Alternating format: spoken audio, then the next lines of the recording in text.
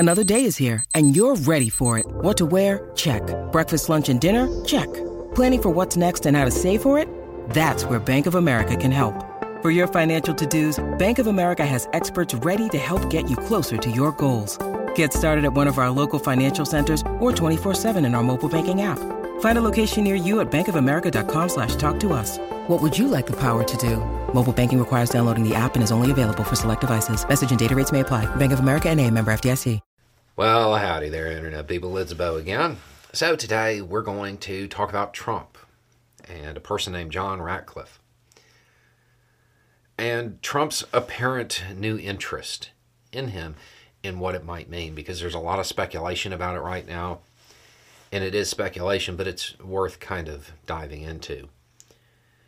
There's a lot of interest from Trump world when it comes to what Ratcliffe may have told the grand jury and Smith.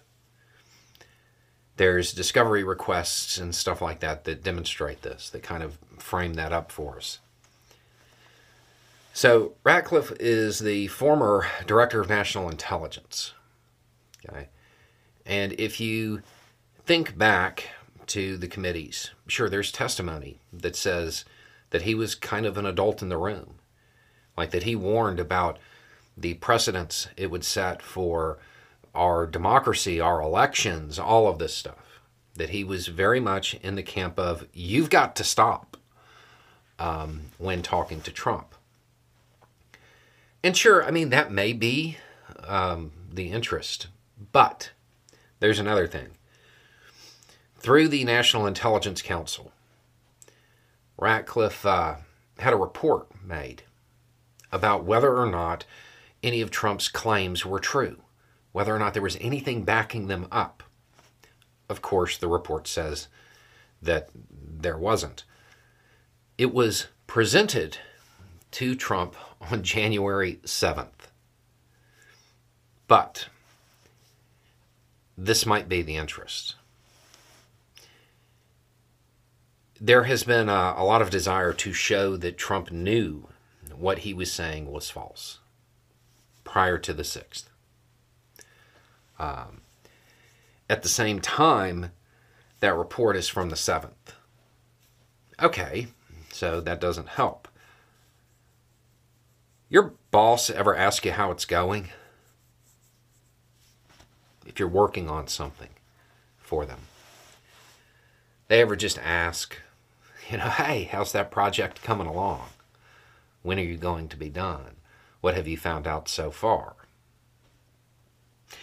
If a conversation like that occurred, let's say January 5th, January 4th, and Ratcliffe was like, yeah, well, I mean, we're still having printed it up, but the findings say that there was no fraud, that there was nothing like what you're saying. If a conversation like that occurred and that was relayed to the grand jury, that would be a real issue for the former president. Because this, again, we're not talking about somebody who is, part of the liberal media or whatever. We're talking about his Director of National Intelligence.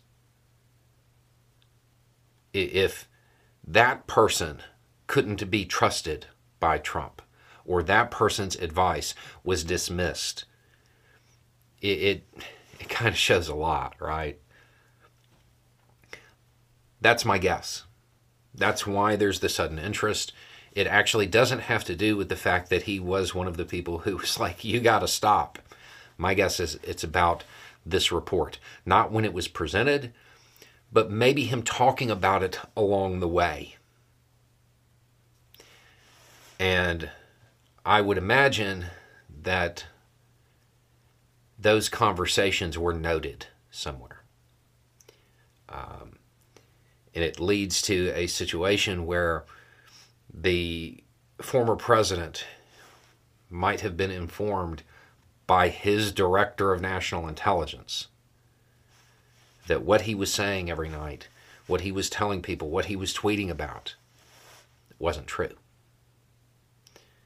That would go a pretty long way when it comes to framing certain elements of the trial. So it's an interesting development. It's also worth noting, I think Ratcliffe actually used to be a U.S. attorney as well, which means he would know what was important. Anyway, it's speculation. Okay, it is speculation at this point. There's a lot of people talking about it. This is worth noting, but remember, it is just speculation. It is just a thought. Y'all have a good day.